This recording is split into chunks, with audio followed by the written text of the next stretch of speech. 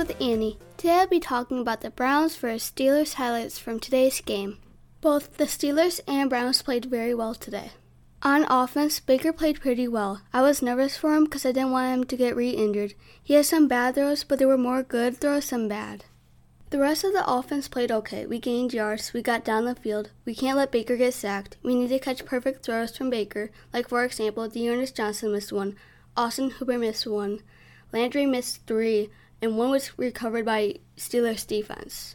But we did have 3 great back-to-back plays. The defense didn't play their best. We had some good plays, but most were bad plays. We can't get tricked, we can't leave anyone open. When tackling, bring the players down, and don't let them get out. Watch where the players are at. We didn't let the Steelers get 2-point conversions attempt twice. Number 81 on the Steelers was left open, and a missed tackle, which resulted in a Steelers touchdown.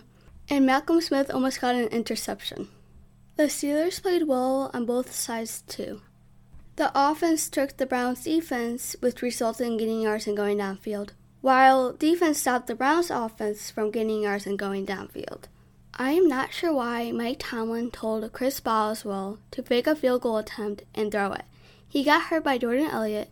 He may have a concussion now. They lost a kicker, and it's not a very smart idea because even though they want to be aggressive, they hurt their own player. Now on to fouls. Devin Bush pushed and or held Nick Chubb after going out of bounds, but there was no call. James Washington on the Steelers called for holding on Greg Newsome.